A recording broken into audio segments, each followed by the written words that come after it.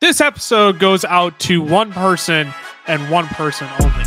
That is CeeDee Lamb. Shout out CeeDee Lamb. That brother brought me home a title. When everyone else on my team failed, Tyler in the championship, there was one man who dropped the 40 burger. And it was that man, CeeDee Lamb. Welcome in to another episode of the Fantasy Football Fellows podcast. I am sorry, Tyler. I had to take advantage of the opportunity now that you are here on the mic with me. I did prevail champion in our Dynasty League, and in large part, it was mostly because of CeeDee Lamb. Everyone else in our matchup was terrible. I put up 180 against Cam. I couldn't even crack 100 against Lucas. Like, that's unlucky. That's unfortunate. But guess what? That's how fantasy football goes sometimes. Okay. And sometimes you just got to hope that at the end of the day, your players come through, and sometimes they don't. And then sometimes you go up against an Amari Cooper in the semis, or you go up against a CeeDee Lamb in the championship. And you just got to roll with the punches, I guess. It sounds like a coaching issue. Didn't get your guys hyped up. Couldn't live up to the moment. Well, here's the thing, okay? I'm trying to hype up Tony Pollard, but guess who actually listened? It was George Pickens. How does that work? How does that work? I don't know. I give up at this George point. Pickens just took him whining all year to finally become fantasy relevant when people needed him most, but he could not be trusted. Look, we got a lot to recap. Fantasy championships in most leagues were this week. We recognize there are some that are playing into week 18 as well. We're going to hold off on doing any fantasy football awards until next week. But what we want to do on today's episode is we want to go back and we want to recap the top 10 lessons that we learned from the 2023 fantasy football season. It was a wild year. There was a lot to reflect upon.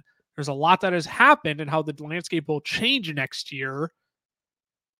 We want to recap all of that on today's episode. We'll do a week 18 preview later in the week, but with most leagues under wraps at this point, we want to discuss the top 10 lessons that we learned. If you're not subscribed to the YouTube channel already, you're watching over on YouTube, make sure you subscribe, turn on those notifications over there. Same to the podcast. If you're listening to the audio version of this podcast, thanks for tuning in.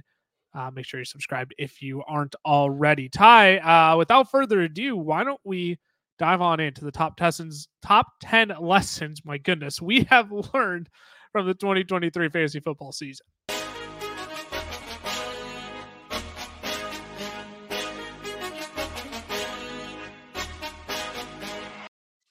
Can we get a counter on how many times I've botched up a transition this year in terms of like screwing up a word, or like we need a producer to go back and count all that? Jackson, you want to go back and do all that for us? Well, you know how like everyone does the end of the year compilations of the highlights? We just need a highlight of Lucas botching all of his transitions. Saying goofy sentences, phrases that don't even make sense, mixing up letters. Tessins. Top 10 Tessins. Top 10 Teslas from the time Elon Musk created Tesla. Let's dive on into the top 10 lessons learned from 2023, Ty. As I mentioned, there is so much that we can discuss here. We have to cover a lot in this episode. And there are a lot of things that we have learned from this year that we better make sure we remember going into next season. And I think your first one is something that I tried to be more on top of the ball of this year, but yet admittedly, I think it impacted certain players more than most for me. But what was your first lesson learned from the 2023 fantasy football season? That we can't and should not discount players that we know are going to miss time at the beginning of the season or are going later in drafts because there's a potential that they could miss time because of an injury or something else along those lines. Just some 5 players, right? Just off the top of my head. I shouldn't say off the top of my head. They're literally right in front of me. But like the most successful names this year in fantasy football, all were going later in drafts this year because they were going to miss time or there was a fear of missed time. Raheem Mostert, the running back 3 on the year. Everyone thought, oh, he's always injured and he's getting up there in age. So he was going outside the top 40 running backs at draft time. You look at Jonathan Taylor, he was holding out because he wasn't getting his extension and he was going outside the top 15 running backs. And at this point now, even with the missed time that he has had with his, I think it was his hand injury, he's the running back 15 in fantasy points per game. And in a year just of very few running backs, you could have used that for your team this year. Alvin Kamara. Go ahead. I was saying, you also had, the first 3 weeks that they like eased him back in after holdouts as well. Right. Mm-hmm. So, he might be running back 15 in fantasy points per game, but I would go back and check from what he was out the first 3, took the first 3. So like from week 7 on, if he was any higher than that, yeah, because you can't forget his snap counts were significantly lower when he first came back. Anyways, but he's one where, yeah, at the end of the 3rd round, that one might be a little bit of an exception because you're like, I don't know if he's going to play the whole year or not. But at the same time, in a year where running back production was so thin, all of a sudden, you're looking at even running back 15, like you said, that's something that you probably could have used on your roster, at the end of the 3rd round where he was going in 12-man leagues and even afterwards. Right. I mean, the point I'll get to at the end of this is really just that these guys were going later than they needed to, or I shouldn't say needed to, where they eventually produced at, right? You can still get solid players around those positions because those guys are going later that you can kind of, hedge your bet a little bit in that case if they don't pan out, right? Like Alvin Kamara, for, we knew that he was going to miss 3 games, but let's say he was going to miss half the season, right? The guy's been there, running back 3 in fantasy points per game since he came back. Mike Evans, probably the wide receiver hero of the year, to be completely honest. He missed, there was a potential that he wasn't going to play because of a failed extension, all that kind of stuff. Keenan Allen, even too, right? He's missed the last 3 games. He's still the wide receiver 6 on the year. And he was going later because everyone's like, oh, he's going to, he's had an injury history. He's getting up there in age. He's going to fall off. Well, it didn't happen, right? So the point being, right, the lesson to be learned here, take the chance. Take the chance because the payoff far more outweighs the downside of that player not playing, for however long they are out for. And I feel like we get caught into the injury narrative then of that as well. Like, you even go back and look at Keenan Allen. People are like, oh, he's made of glass. He's always on the injury report. But the reality was that he actually wasn't injured all that often. Or he didn't miss games all that often. This was the first time he had missed games, correct me if I'm wrong, in the last 4 years. He had played a full 16, 17 games in each of the last 4 years prior to this year, if I'm not mistaken. I don't have the number off the top of my head, but I remember prior to the season, he had played. You have the number. So in 2022, he played 10 games, but before that, he had played 4 full seasons before his last 5, and now he was on track to play. And I'm not going to say this is the last 4. Like the Chargers don't need him to come back, so now he's missing probably more games than he probably needs to. Right. If they're contending for the playoffs, I think we see Keenan Allen make a push to come back, but this team is going nowhere fast. Why not just take the better draft capital, right? So, no, I 100% agree with that. I was in on Alvin Kamara this year at cost because, look, I know it was tough sledding last year, but I thought they were going to find a different way to get him more involved this year. Wouldn't you know, he's been absolutely dominant second half of the season. I shotgunned the Dolphins running backs. One of these dudes is going to pan out and pay off at ADP. Raheem Mostert did. Like at some point, we can't get too caught up in the injury risk because as we learned this year, injury is still unpredictable. Incredibly unpredictable. Nobody thought Nick Chubb was going to get injured this year. He did. The amount of quarterback injuries, Aaron Rodgers, Kirk Cousins, Anthony, it's all unpredictable. We can't predict it. So I think you're right. We have to be cautious on how much we discount these people based on potential missed time and injuries, because these players that we're talking about, man, their upside far outweighs any possibility of missed time. Keenan Allen's the wide receiver 6 this year. We're still going to be right on cost at ADP on him, even though he's missed the last 4 games of the season. That's just crazy. Crazy. I'll get into my first takeaway. How do I put this nicely, Ty? Arthur Smith sucks. Okay. That's my first lesson learned here, right? We all thought, look, after drafting the most talented running back prospect we have seen since Saquon Barkley with the 8th overall pick in the NFL draft. Oh, there's no way Arthur Smith can screw this up, right? He's got his Derrick Henry from Tennessee. That dude found a way to screw it up. I don't know how, but Arthur Smith proved exactly what we knew him to be, right? You look at 2022, Drake London, Kyle Pitts, where everyone's like, what are we doing, Arthur Smith? Drake London finished as a wide receiver 31. Kyle Pitts finished as the tight end 33. That was only in 10 games. But if you recall last year, nobody was happy with Arthur Smith last year either in his usage of those two players. Okay, well, he got his guy. You know, they got to fix things this year, right? You look at their ADPs. Bijan, the running back 4, being drafted 8th overall in most drafts this year. Drake London, the wide receiver 26. Kyle Pitts, yeah, they're going to get back on track this year with Kyle Pitts, the tight end 6. But where do they finish? Bijan, the running back 12. And oh my gosh, if I see another Tyler Algier dominated day from Arthur Smith, I will need to be admitted into like a psychiatric clinic because I'm going to go insane. Drake London finished as a wide receiver 36. He finished lower than he did last year. I need that Kanye West house way drop in here because that's how I feel about that. And Kyle Pitts finished as a tight end 14. Now, what's terrible is that it sounds like Arthur Smith is going to keep his job as the Falcons head coach. I can't believe it. So my lesson learned here, look, basically my lesson learned is that I will never, ever draft another player coached by Arthur Smith. Matthew Berry, the infamous Matthew Berry, put a video out where he said the exact same thing. I will never, ever draft a player that is on a team with Arthur Smith coaching. He could be like, he could play for the Ottawa Senators. I don't care. I'm not drafting a forward or a wing on the Ottawa Senators. And I agree 100% with Matthew Berry. I will never draft a player that plays under Arthur Smith again because it is the headache of all headaches. The weeks you want to be able to trust him, you can't. And the weeks you think you can't, actually you should have. It's a nightmare. Arthur Smith absolutely stinks. That is my first lesson learned from 2023.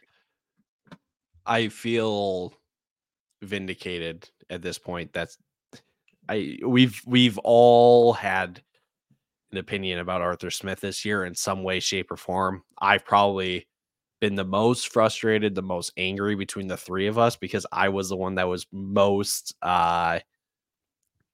how do I say this? I was the most Drake London's number one fan. Yeah, emotionally like attached to this Falcons team doing well, and I'm just gonna say it. It makes no sense that he's keeping his job. The team is winning, despite Arthur Smith putting them in horrible situations to win games, right? And if anything, it's been the defense, and the defense just let up 37 points to Chicago. I was just going to say, you said they keep winning, but they just got pounded by Chicago. I think that says more about where Arthur Smith should be at the end of this year, but it's not looking very likely, according to reports. Everybody. I can't believe that. My thing for Drake London, at least for Drake London, I should say, and this probably could have been the same argument to be used for like Kyle Pitts even, is that talent should win out at the end of the day, right? Yeah, it should. Somehow, some way, an NFL coach can just take a dagger and just stab it like right through the chest of it and just say like, yeah, except for me. And like these guys, I know this is a fantasy football thing. There's been no development from either of those two guys in this offense ever since they came. I'm done talking about it because I'm just going to get all wound up and stuff. And yes, Arthur Smith sucks at his job and he needs to get out of town. I wouldn't say he sucks at his job. He sucks for fantasy football. We hate him in the fantasy football realm, but I know he doesn't care about us. He's made that very clear multiple times this year. He does not care about the fantasy football realm at all. Ty, I'll kick it back to you now. What is your second biggest lesson learned from 2023, the third one of this episode? So this lesson, I think I could have made it a bit more pessimistic, but I opted to go the more optimistic route. Yep. There's a changing of the guard at the tight end position in fantasy football. And this is kind of something that I personally want to do kind of a deep study on this offseason, right? And see, like, the tight end position is so curious to me because we've got guys like Travis Kelce and TJ Hawkinson who are key components to the passing attack in their offense. We've got guys like George Kittle, Mark Andrews who do it all. But now we have these young guys coming in. We've got the Sam Laportas. We've got the Trey McBrides. We've then got guys that are still on the younger side in emerging offense. I shouldn't say emerging offenses, but Cole Kmet, he's still 24. Did you know that? He's 24 years old. He's the same Twice age on as my Jake dynasty team. Ferguson. Hey, stop it. Championship winning dynasty team. We don't need to go back there. Okay. Cole Kmet, Jake Ferguson, Dalton Kincaid, all of these guys, they could be top 10 tight ends by draft time next year. And the weird part is that it makes more sense for them to be than to not be, right? So if we are adding in all these young guys into this top 10 I completely forgot about guys like Evan Ingram, David Njoku. Right. Those guys are going to be top 10 as well. So what does that mean then for the old guard, right? Your Travis Kelce, TJ Hawkinson, George Kittle, Mark Andrews, the guys that have been the bona fide tight ends, the bona fide top 3, top 5 option at tight end. They're probably not going to be bona fide anymore, but they're still going to be solid options at the tight end spot because even if they're averaging 10 fantasy points a game, right, because of age or whatever reason, that's still likely a top 10, top 12 tight end. That's at least what we've seen this year. Obviously, we want to shoot for the top end of players when it comes to our teams and stuff. So they'll still have it, but they will still have a place in all that. But the lesson to be learned here is that this position will look very, very different next year. We will not see a tight end go in the first round of drafts this year. We're probably going to see only 2 tight ends go in the top 3 rounds, maybe top 4 rounds even, because TJ Hawkinson's going to miss time. It's going to be very different with tight ends next year. And I feel like it's going to be harder to get the guy that is going to be a top 5, top 7 option, because that really is a game changer for your fantasy team. You think there's only 2 or 3 that are going to go in the first 4 rounds? I think Sam Laporta is going to be an early second round pick next year, and I'm going to be so out on his ADP. I think people are so hot and bothered by Sam Laporta. Rightfully, the dude's been awesome, right? He is talented. He's in a great offense. First year, rookie tight ends never have these years. We'll touch on that a little bit later. But rookie tight ends aren't supposed to do this. So the fact that he's already 10 steps ahead of the game and he's already performing like a 4 or 5 year vet in the league, people are going to be ready. Nope, he's tight end 1 over Travis Kelce from Mark Andrews, over these guys who have rightfully held their place because of the season that he just had. And I think people are going to get all giddy to draft him in the early second round. I think he's going to be an early one. You're still going to have Travis Kelce in that mix. I think people are going to say, you know what? Yeah, it was a down year, but I don't think we can count Travis Kelce out just yet. Like, he's going to be very, very Derrick Henry-esque this year, right? Next year, right? Where Derrick Henry is kind of that borderline, middle second round pick. I think people are going to see Travis Kelce right in that realm of, we can't count him out yet. With no TJ Hawkinson, I don't think I really want to take Evan Ingram, right? I think there's still going to be plenty of tight ends taken in the first 3 rounds. There's probably going to be 4 taken in the first 3 rounds. And I'm telling you right now, Sam Laporta's ADP is going to be way too rich for me because I just don't think there's going to be that gap at the tight end position. But that's also because these young emerging rookie tight ends are making their way up. I think it just makes the entire tight end landscape completely murky, as Ty is now in the dark. He lost a light there. He lost a light. What? Oh, jeez. Oh, man. What was that? Right out of it, blinded him. God said, let there be light. Boom. In my face. Jeez Louise. I'm back. Anyways, the tight end landscape is shifting, though. I 100% is. agree with that, and I think it's going to show in drafts next year. Yeah, and the other part of this too is I think tight ends have a very or a big piece of the tight end puzzle is the coaches. That's a point I'll get to later, Sure. but at least with Sam Laporta, there are some variables that I think will need to go that need to fall into place for Laporta to go in those top two. But at the same time, people can reach in drafts all the time, and it wouldn't surprise me either if he goes that early. We'll keep it moving here. We'll get to the fourth lesson learned from the 2023 fantasy football season. My second one, and this is something that I feel like I have been preaching this year more than ever. Maybe not directly on this podcast, but intermittently I've mixed it in. Look, your handcuff running backs matter. They absolutely matter. In my waiver wire stash videos that I make over at Fantasy Pros, if you see me outside of just here on the Fantasy Football Fellas and over on Fantasy Pros, that's why I do content for them. I contribute over there a little bit. I always make sure to focus two of my running back stashes of the week on handcuffs specifically. And the most common piece of negative feedback I always see on those videos is, or you could just roster guys that actually play. So, okay, so tell me this then. So what happens then when running backs like Nick Chubb, Jonathan Taylor, Ramondre Stevenson, Josh Jacobs, Isaiah Pacheco, J.K. Dobbins, and Miles Sanders, what happens when they all get injured?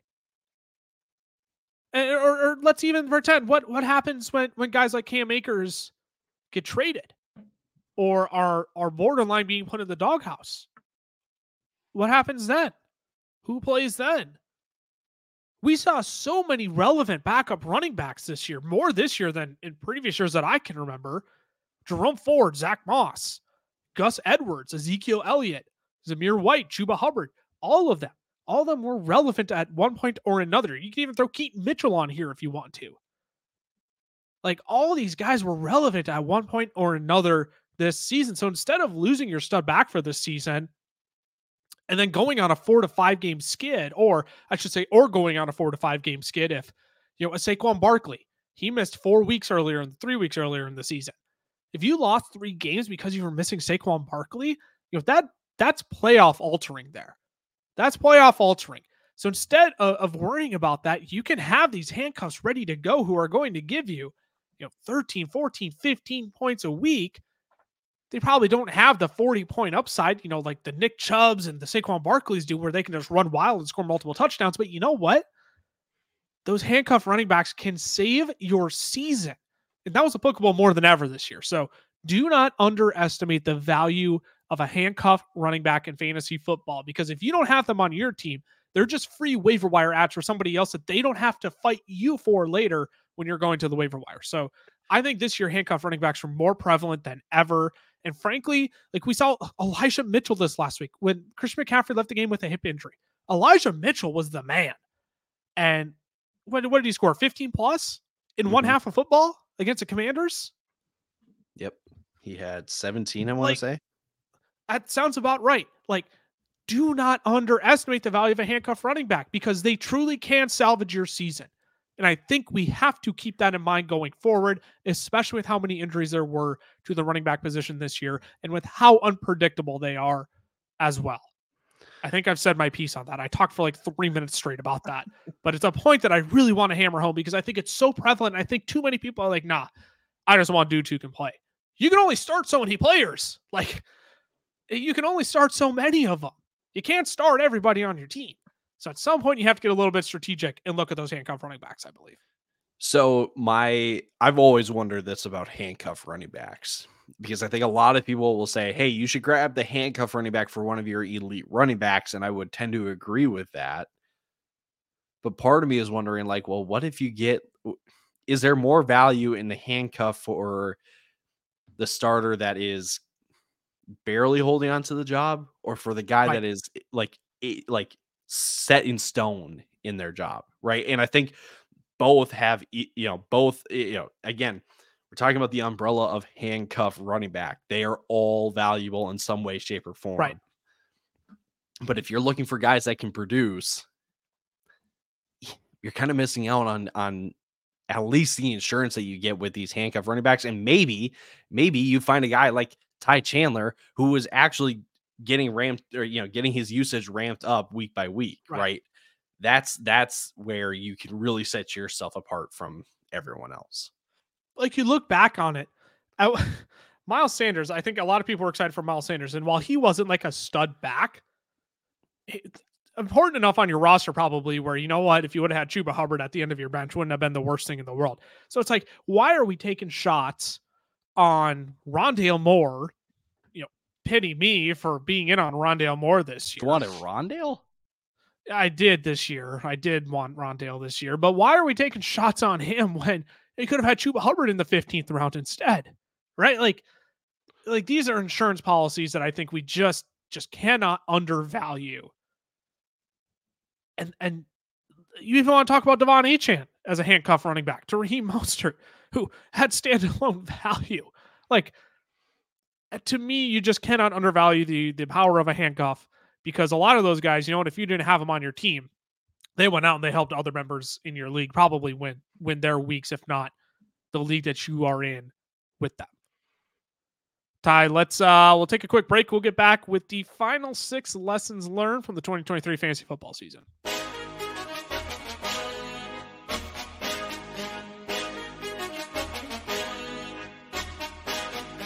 Today's podcast episode is brought to you by our friends over at Underdog Fantasy. Now, we love Underdog. It is the easiest place to play best ball formats, and they even have their own form of player props called Pick'em. You can make up to 20 times your money on a single night by correlating props together. 2 picks will triple your money, 3 will 6 times it, 4 will 10 times it, and 5 plays that all hit will multiply your entry by 20. You can even place insurance on your picks too, so if only 4 of your 5 props hit, you still get 10 times your entry. And if you use our code FELLAS when signing up, Underdog is going to double your first deposit up to $100.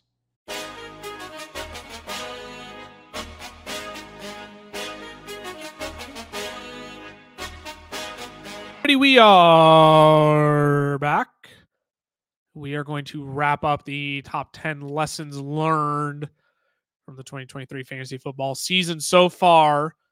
We have talked about not discounting missed time or potential missed time, the injury risk of players. We have talked about Arthur Smith. Boo. We talked about the changing of guard at tight ends and the importance of handcuff running backs in fantasy football. Ty, this next one I think is interesting. I think it's something that a lot of people we want to think we take into consideration at the start of the year, but sometimes I think we evaluate it incorrectly. So what is the 5th lesson learned from the fantasy football season and your 3rd lesson learned?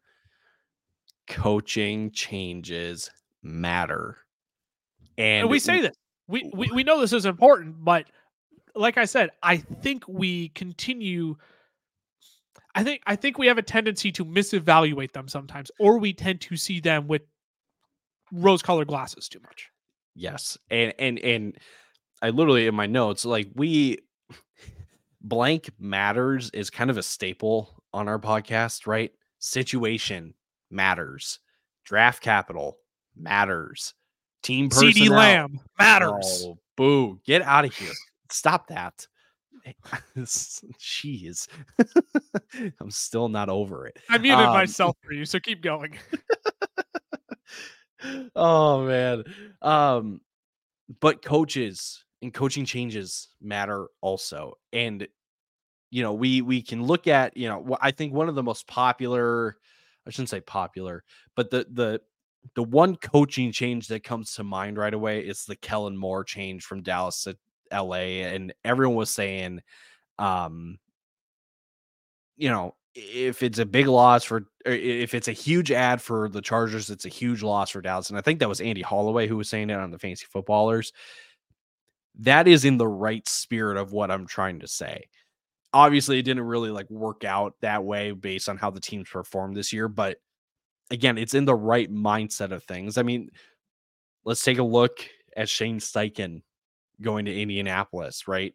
Indy on the year is now 13th in offensive DVOA, which just measures efficiency and all that kind of stuff, which is a really good metric for where they were a couple of years ago.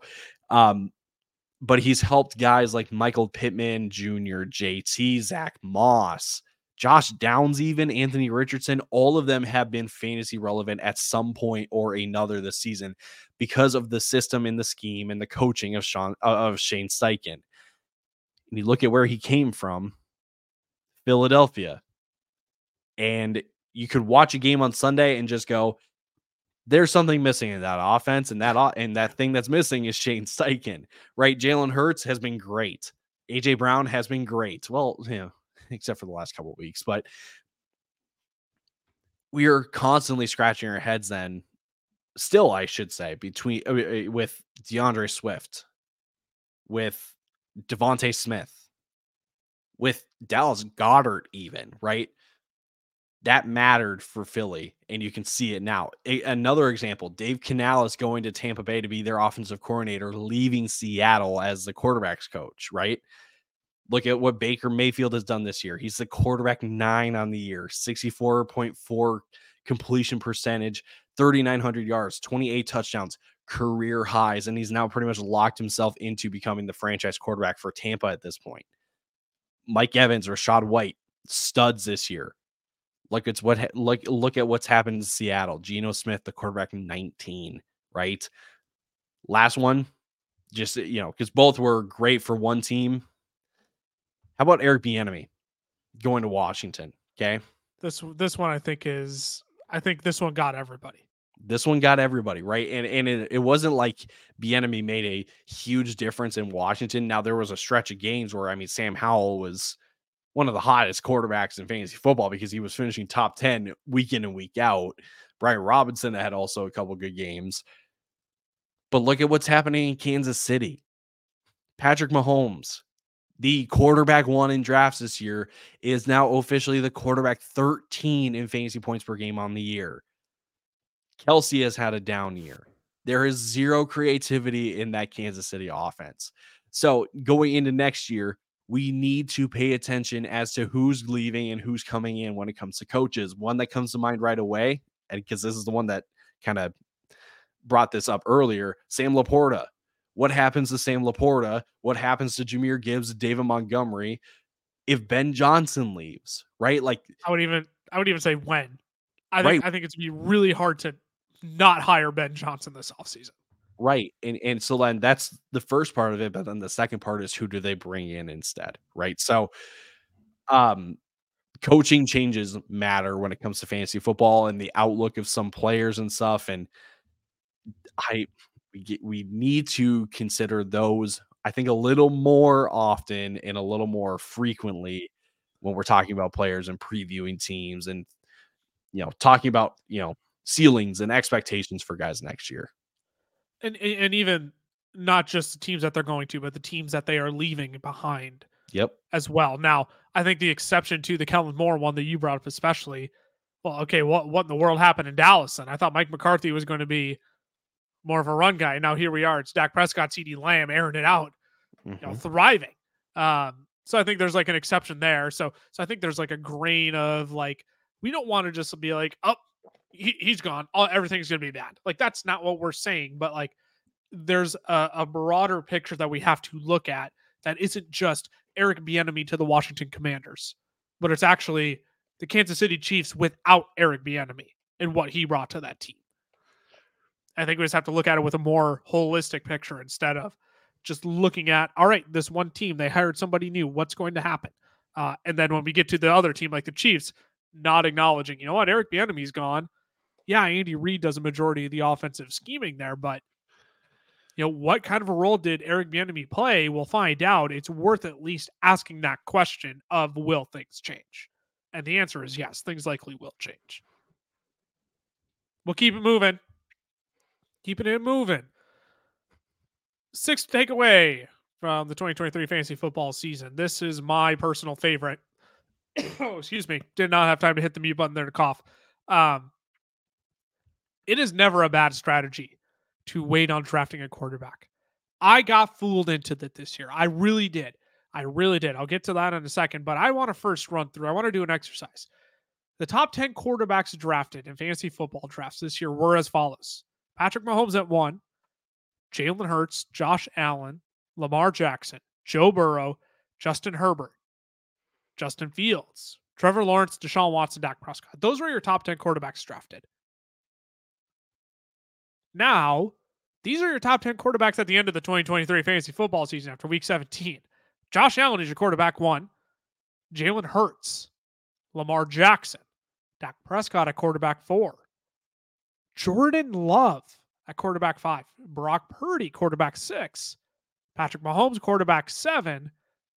Jared Goff, Baker Mayfield at quarterback 9, and Tua Tagovailoa at quarterback 10. Now, did injuries play a part of that, Tyler? Yes, of course they did. We lost Justin Herbert. We lost Joe Burrow. Justin Herbert was a top 5 quarterback up until his injury. So there's a little bit of nuance to this list. Maybe we look at fantasy points per game more than actual, fantasy points from your quarterback. But at the same time, you look at where guys like Love, Purdy, Goff, Baker were taken. Love was being drafted as a quarterback 26. Purdy as a quarterback 19. Goff as a quarterback 17. Baker Mayfield, the quarterback 31. And you even look at guys like CJ Stroud, who missed 2 games. Still played great this year, borderline top 12 guy. He was drafted as a quarterback 24. And what if Anthony Richardson played the entire season? He was extremely relevant the first 4 weeks. He's being drafted as a quarterback 16.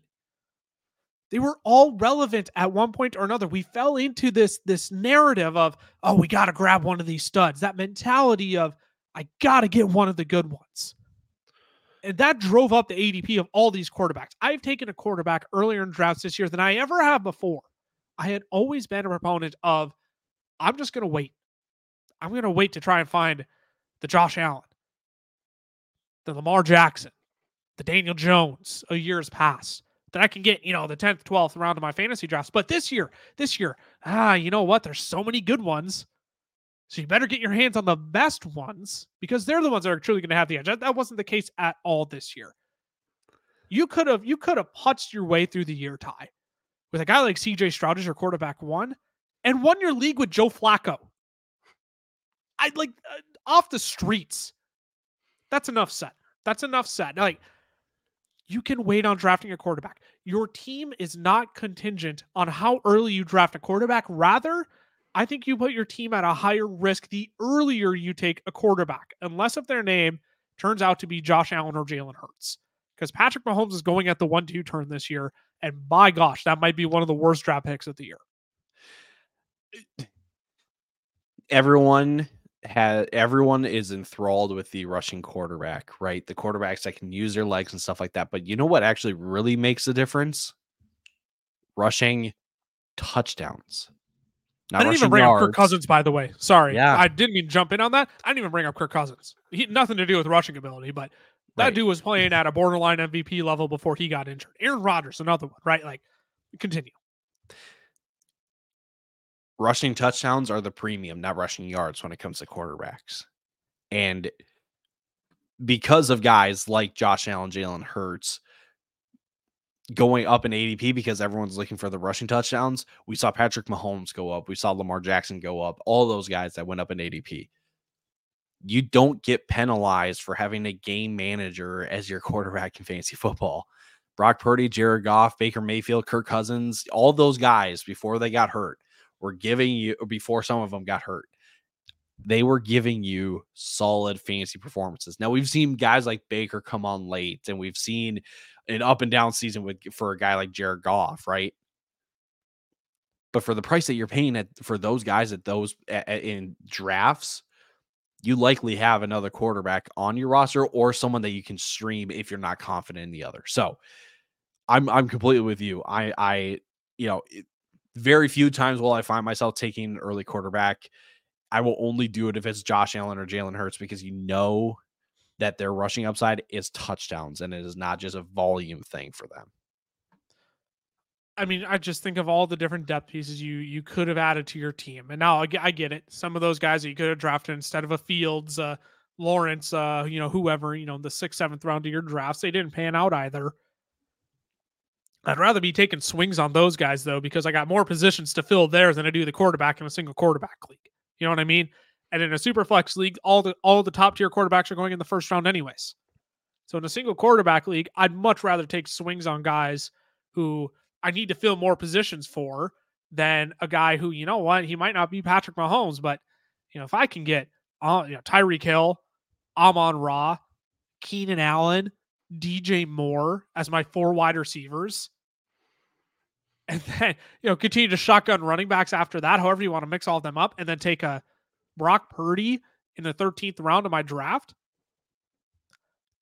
You would have had such a phenomenal team this year. Now I understand there's no way of predicting that, right? But at the same time, I don't think we can be scared off by I don't have Justin Fields on my team. Crap, am I going to get the added premium that you mentioned, Ty, of rushing yards? I do think they are a bit of a premium, but not as much as rushing touchdowns. I agree with you there. Like, am I going to miss out on that? What if it doesn't matter as much as we want it to? What if it's okay to just wait on a quarterback and get a different advantage over your league mates, which is having a more full and complete roster while having a guy like Brock Purdy, Kirk Cousins, who can still dice a team up for 20 fantasy points on a given week? I think you can wait on drafting quarterbacks still. That is still prevalent. There's a multitude of ways to draft quarterback. I'm not going to say that's the only correct way, but it's still okay to wait on drafting a quarterback. We don't have to abide by this new, got to get the good one with the rushing upside, because I don't think it's as safe as we all want to believe it is. Lamar's been balling. Like the top 3, you still see it's Hurts, Allen, Lamar. But after that, I don't know if it matters as much as we want it to. Agreed. We'll move it on to the 7th lesson learned from 2023, Ty. And yeah, this is a new one. I like that you brought this one up. I think this is one that we need to talk about, and it's extremely prevalent. So the 7th lesson learned from the 2023 fantasy football season is we now have a wide receiver dead zone. And most people know what the running back dead zone is. That's running backs going anywhere from really the 4th round to the 6th round, maybe sometimes later. Those running backs typically just never pan out the way you want them to. But wide receivers are now kind of creating their own little dead zone, I think. And especially after this year, I'm really, really intrigued to see if this has been a trend in the past and we've just never acknowledged it. But there's a specific range of wide receivers from at least this year from draft time that just disappointed in some way, shape, or form. And it was the wide receivers you could get between 21 and 30. And I'll just call them the wide receiver 20s. Okay. Wide receiver 21 at draft time was DeAndre Hopkins. Then Terry McLaurin, Christian Watson, Mike Williams, Drake London, Chris Godwin, Tyler Lockett, Jerry Jeudy, Brandon Ayuk, and Deontay Johnson. Ugh. That's such a gross list of names. It's a gross list of names, and the only one that panned out was Brandon Ayuk, right? But let's break this down. DeAndre Hopkins, the wide receiver 26 on the year. So you're like, well, it wasn't really that bad. It was, yeah. He's been kind of carried by like 2 or 3 different performances this year. He has 11 finishes outside the top 25. And in those games, he's averaging 8 fantasy points in those games. Yikes. Scary Terry, wide receiver 32, 12 fantasy points per game. Not what you signed up for. Christian Watson, plagued by injuries this year, 11.3 fantasy points in the games that he played this year. Mike Williams, we lost him earlier in the season. Drake London, not going down that rabbit trail. Chris Godwin, 12.5 fantasy points. Tyler Lockett, 11.5 fantasy points. Jerry Jeudy, yikes. Brandon Ayuk, the only solid one. You're welcome. Jerry Jeudy is my Drake London for you. And then Deontay Johnson, injuries, and then just Pittsburgh. Like some of these wide receivers, these wide receivers really, really let us down this year. Here's some other wide receivers that outperform those, if not most of, if not some of. And they went later than all of these guys. Mike Evans, Michael Pittman Jr., Jordan Addison, your league winner. Not really. Not at this point, but it was a fun thing at the beginning of the season. Jordan Addison, Cortland Sutton, Zay Flowers, Adam Thielen, old man Adam Thielen, Nico Give that man a Collins. cane. All of our undrafted guys, right? Or guys that were more than likely undrafted. Puka Nacua, Tank Dell, Rashee Rice, Jaden Reed. All of them are rookie wide receivers, by the way. Anyway, what's the most common factor in the 20s from the wide receivers in the 20s this year? They're either aging vets, DeAndre Hopkins, Tyler Lockett. They're wide receiver ones on bad offenses or what people predict to be bad offenses. Scary Terry, Drake London, Jerry Jeudy, Deontay Johnson, or DeAndre Hopkins, right? Or 3, they got injured, right? And there's no way we can predict those. So it's probably a bit of unluckiness, but Mike Williams, Christian Watson. Okay. Right. Those are the parameters I'm going to be looking for next year when it comes to these, when the consensus wide receivers are being set. If some of these wide receivers are checking off those parameters in the 20s, we'll be avoiding at all costs at that point. But with this change, right, where the game is really now a passing league, and so now we're seeing fantasy football leagues be kind of run and dictated by quarterbacks and wide receivers and even tight ends to a certain extent. We are now going to find ourselves with a wide receiver dead zone, and we got to be careful to not take you're going to have to take a wide receiver or a running back in the dead zone because they are pretty much like they are aligned with each other. So either you got to just try to choose the right one or you just quit fantasy football altogether. So all I'm saying is that it's going to get real ugly with wide receivers, at least in the middle rounds next year, I believe. And I think where we would typically see the running back dead zone in these rounds, I think that got pushed back a little bit this year. And so the values became easier to swallow. And we also had more hits in that this year. Like you look at a James Cook, a Rachaad White, like those guys smacked in what would have been the running back dead zone. Your dead zone this year was more the Dameon Pierces, the Miles Sanders. There was 3 other guys in that 16 to 22 range. That's just oh my gosh, these guys did not pan out. But those guys afterwards, the running back, 23 to 27s, those got pushed down far enough this year where I think the values became easier to swallow. And frankly, we just had more hits. David Montgomery is another great example of a guy in that range as well who ended up paying off. But I think you brought up the biggest point there, Ty. If they are a wide receiver on a bad offense, I think we have to start evaluating which offenses do we want to target players from? And this is nothing new. I shouldn't say start. This is nothing new. This is just further emphasis on that, where this is the first year it feels like we've had a wide receiver dead zone. And the common thread is bad offenses, except for Brandon Ayuk, and he's been well above expectation this year.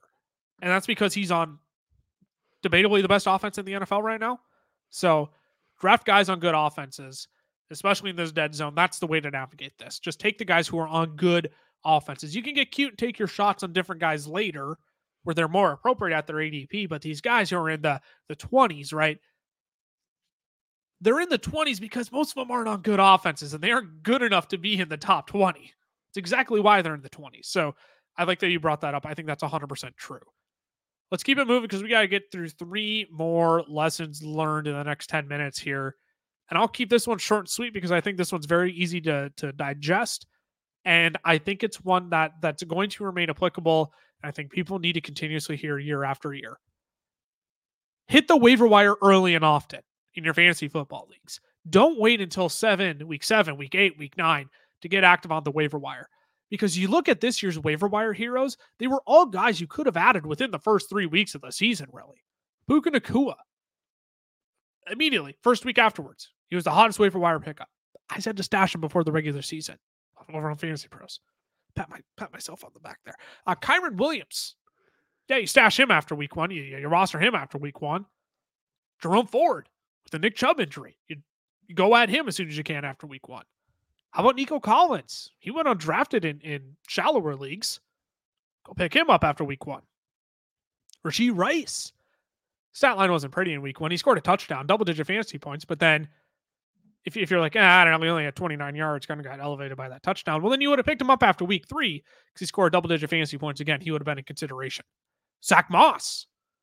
He didn't play in week 1, but that was because of injury, and you knew he was coming back. So whether it was post week 1 or post week 2, he's another one. Tank Dell, post week 2, you were picking him up. Devon Achane, after his massive performance in week 3, he was a hot waiver wire ad. Jaden Reed, sneaky one. You didn't think I'd throw Jaden Reed in there, but I did. You would have picked him up after week 3 as well. All those guys I mentioned, they finished top 30 in fantasy points per game at their positions. And all of them, except for Jaden Reed and Rashee Rice, finished top 25. We're talking startable players, top, wide receiver 1, running back 1 or 2 on your team. So that's nearly 10 startable players that I named that you could have picked up in the first 3 weeks of the season. And many of them were true difference makers for your leagues. Puka Nacua, Kyron Williams, Devon Achane, Tank Dell when he was healthy, Nico Collins, Jerome Ford. Zach Moss was a difference maker before JT got back. Like, these are guys who make a difference. So get them early and often. Don't be scared of burning up your fab too quickly if you're playing a fab league. Hit the waiver wire early and often, because if you don't get them then, you're not going to get them later because they're going to turn out to be studs. And if they don't, you swung and you missed, and that's okay. But get active on the waiver wire early and often. It really paid off this year, and it pays off every year. Cordero Patterson, 2 years ago, he was a week 1. People were like, I don't know. Might have been a fluke week 1. CPAT was the waiver wire ad of the year from week 1 on. I mean, these guys exist early on, so don't be shy with adding guys off the waiver wire early in the season, despite how many question marks you think you may have. And I think we learned a lesson pretty early. I shouldn't say early, but at this point where I remember, Jerome Ford is the number 1 pickup of the week because Nick Chubb went down, and everyone was saying, I'd use up like 90% of my fab money. We probably need to learn a little bit how to be a little more smart. We need to be more cost effective with our fab money. Right. But we can't fault the thought process, because at the time, it was one of the best roles for Jerome Ford going, that he was going into and stuff. So, like you said, do not be afraid to spend. Be wise, but do not be afraid to spend early, or just to go throw a claim in, even if you don't use fab. Just go get those guys. Yeah, go throw in claims on all those guys. Be active on the waiver wire early and often, because those will be the difference makers on your team. If they're making an impact right away in the season, yeah, it can fade as the season goes on. We saw that with Puka Nacua, but they come back strong still, just like Puka did at the end of the season. So, get active early and often. Spend your fab wisely, but even if you play in a league without fab, you got to try and get as many of those guys on your roster as you can. The guys that you took in the 12th, 13th, 14th round of your drafts, I'm sorry, you took them there for a reason. They're probably not going to pay. Now, you can cut ties with those guys more quicker than you may realize. Ty, I'll kick it over to you because I think we mentioned a few guys here that are going to be tied into your next piece here. So let's get to the 9th lesson learned from the 2023 season. Everyone is enthralled with the rookies that are coming into the league, and especially in fantasy football. This is your reminder, really, because we have been preaching this. Rookies like Puka and Sam Laporta are the exceptions to rookie performances. They are not the expectation. Okay. Yep. Rookie exceptions are the ones that can hit the ground running from the beginning of the season, maybe have some flutters in the middle of the season, but then they finish strong at the end of the year, like you were saying earlier. Puka Nacua, Sam Laporta, Jamar Chase, Justin Jefferson. And I'm not talking about talent. We are not talking about talent where we're talking about all these guys, but in fantasy performances, they hit the ground running, and they pretty much maintain a pace for, throughout the year. That's not normal. And if anything, what you need to expect from your rookie, if you take a rookie in a draft, is that your rookie is going to either not see the field a whole lot or struggle first half of the season. Okay. Yeah. The normal trajectory for rookies is that they take off at about halfway in the season. Okay. Jahmyr Gibbs, the first name that came to mind when I was thinking about this, Jahmyr Gibbs, first 6 weeks of the season, he was the running back 38, averaging less than 10 fantasy points a game. From week 7 on, he was the running back 3, averaging 19.5 fantasy points. Now let's look at some wide receivers. Rashee Rice of the Kansas City Chiefs. Weeks 1 to 11, the wide receiver 42, 10 fantasy points per game. So you're probably stashing him on your bench at this point. Week 12 on, the wide receiver 4, 18 and a half fantasy points per game. Tank Dell. I'm going to love getting all the Rashee Rice I can at the late 4th round next year. Oh my gosh. He's Amon-Ra 2.0. He is. In a good offense. In a great, well, I was about to say great offense, but it's like in good offense still. They are still a good offense. With a talented quarterback throwing him the football. And the only option. Continue. I'm going to try to redeem myself here when it comes to Tank Dell. Dell, weeks 1 through 8, he was the wide receiver 51. A little over 11 and a half fantasy points per game was his average. But in weeks 9 to 12 before he got hurt, the wide receiver 3, 23 and a half fantasy points per game. Last rookie wide receiver for you, Zay Flowers. Weeks 1 to 11, the wide receiver 32, little less, quite literally like 0.1 point less than 11 fantasy points per game. Because he had some games where he popped off, but then there were other games where he's only putting up 3 points, and you're like, well, what the heck is this? Week 12 to the end of the fantasy season, I should say till week 17, because again, there are some of you that play till week 18, but weeks 12 to 17, he's been the wide receiver 18, 17.3 fantasy points per game, and the only reason why it's wide receiver 18 and not higher, averaging that amount of points, is because they had a bye week.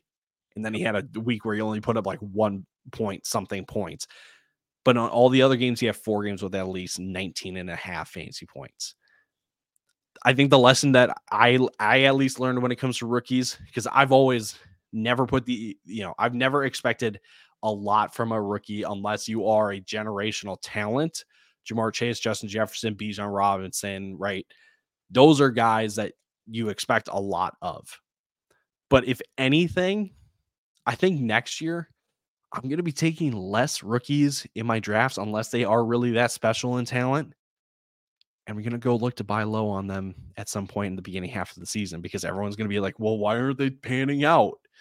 Knowing that they will, they just need time to either get involved, break through in the offense somehow, shape, or, however that looks. I'm going to be looking to buy low on rookies next year. Yeah, that's a great takeaway, I think. Jackson Smith-Njigba was the one that I was all over at the midway point of the season, but obviously that has not panned out. And again, part of it is you look at the offenses that they're in too. Like JSN hasn't been a great offense in Seattle this year, but I think you're 100% right. Rookies are not these guys who are going to hit the ground running. They actually have to get adjusted to the NFL. And I notice how a lot of the guys, they weren't the first round guys. They weren't Quentin Johnston. They weren't Jordan Addison. They weren't JSN. Zay Flowers made the list, but you're 100% right. We got to practice patience on these rookies. They're not going to pan out right away. The guys who hit the ground running right away and are top 10 on the season, they are the exception, 100%. And we need to remind ourselves of that. The last takeaway that I'll get into here, and I'll try and keep it short and sweet because it does tie in similar to Ty's as well. Look, as a fantasy football manager, you have to practice patience. I know you want to go 17-0. I know you want to try and win as many games as possible, and you want to draft the best team possible. But there were so many players this year that people were ready to write off way too quickly. Through the first 4 weeks of this year, you brought up Jahmyr Gibbs, Ty. He was the running back 26. CeeDee Lamb. There was even players in week 2 that people are like, oh my gosh, I panic on A.J. Brown because he hasn't put up a double-digit point week yet, and then he drops 38 in week 3. But I focus on the first 4 weeks. It feels a little more holistic. CeeDee Lamb was a wide receiver 13. People are like, he hasn't been as good as his ADP. Rachaad White, he was a running back 21. Breece Hall, he was a running back 32. DeAndre Hopkins, he was a wide receiver 45. Jalen Waddle, the wide receiver 55. But then you look from week 7 on, the second half of the season that we talk about, Ty. Now, Jahmyr Gibbs, the running back 3. CeeDee Lamb, the overall wide receiver 1. Rachaad White, the running back 2. Breece Hall, the running back 4. Jalen Waddle, the wide receiver 22. Jalen Waddle, a little bit of a disappointment, but this is just the short list of players who bounced back and had strong second halves of the season. But 4 weeks in, and a lot of those guys were already being written off. I don't want them on my team anymore. I may as well just sell them for what I can get. 17 weeks might not seem like a long time in fantasy football, but I promise you the fantasy football season is more than 4 to 5 weeks. I promise every single year it will be at least 17 weeks. So instead of just writing off a talented player like CeeDee Lamb, Jahmyr Gibbs, Jalen Waddle, like have the patience to stick it out. Wait for someone, if you do really want to deal them, wait for someone in to sweep in with an offer on a player that you actually believe in, that you think can actually make up for the lack of production that you may get for the next 2 weeks. Otherwise, you got to stick it out. You got to have patience because the fantasy football season is more than 4 to 5 weeks. You can be 0-4 and still make the playoffs. You can turn your season. We do a video on it every single year. And I hate to say it, Ty, I've been right both years. The tips that I don't want to pat myself on the back, but like the tips that are implemented there help people turn their leagues around. You can make the playoffs and win your league if you start out 0-4 and you have a bunch of guys where you're like, crap, they all actually stink. But guess what? They're probably going to get better. So practice patience in your league. Yes, you want to make trades, but you also don't want to go out and just sell. If you sold Jahmyr Gibbs for pennies on the dollar, you are absolutely kicking yourself right now. Simple as that. Practice patience. Practice patience. The thing is, it's the NFL, okay? Anything can happen on any given Sunday. Players can have bad games. And it stinks when you're a wide receiver, stinks when you're a running back because I mean, let's think about this. Football is a team game. Wide receiver needs his quarterback. A quarterback needs his offensive line. A running back needs his offensive line. One of those doesn't play well, it's probably going to be a bad performance then for the other guy, which stinks. But guess what? That's the NFL. So just know that there is literally no perfect player, maybe besides Christian McCaffrey, because what that guy has done this year is absolutely right, insane. Bonkers. But again, there is no perfect NFL player. There is no perfect fantasy option. Everyone can have a bad game at any given moment. There you go. The top 10 lessons learned from the 2023 fantasy football season. If there's a lesson that you learned that we didn't cover, hey, drop it down in the comment section below. There are a lot of things that we didn't cover, a lot of things that happened this year that we didn't get a chance to talk about. So if we missed something that you're like, you know what, next year, I'm remembering this. I learned this from this year and I want to apply it next year. Drop it down in the comment section below if you're over on YouTube. Leave that as a reminder for yourself. There's so many things that we could take away from this year and prepare ourselves better for the 2024 season. Is there anything that we missed that we should have covered?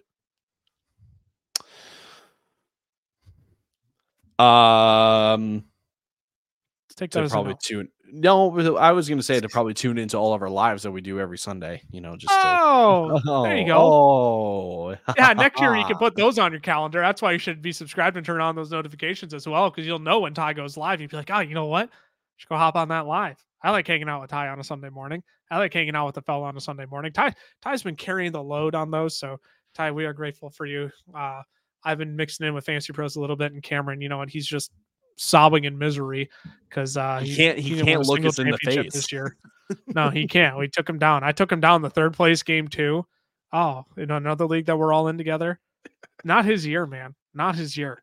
It's all right. He needs to be humbled by some real competitors. He had it too easy for too many years. True. Well, there it is. The top 10 takeaways from the 2023 fantasy football season. Thanks so much for tuning in. You can follow me and Tyler on X. I'm at Lucas Wenzel, Tyler_Plath for Tyler. We'll be back later this week with a Week 18 preview for all of you who play in Week 18. I would advise your commissioner to not do that, but we still want to make sure you all get advice from us. And we want to make sure we see you out there. Even though we don't agree with your commissioner strategy, we see you out there. We want to make sure we help you win your league as well. So we'll be back later in the week reviewing every start and sit decision that you need to make in Week 18. Until then, stay safe, stay healthy. Until then, deuces. Deuces.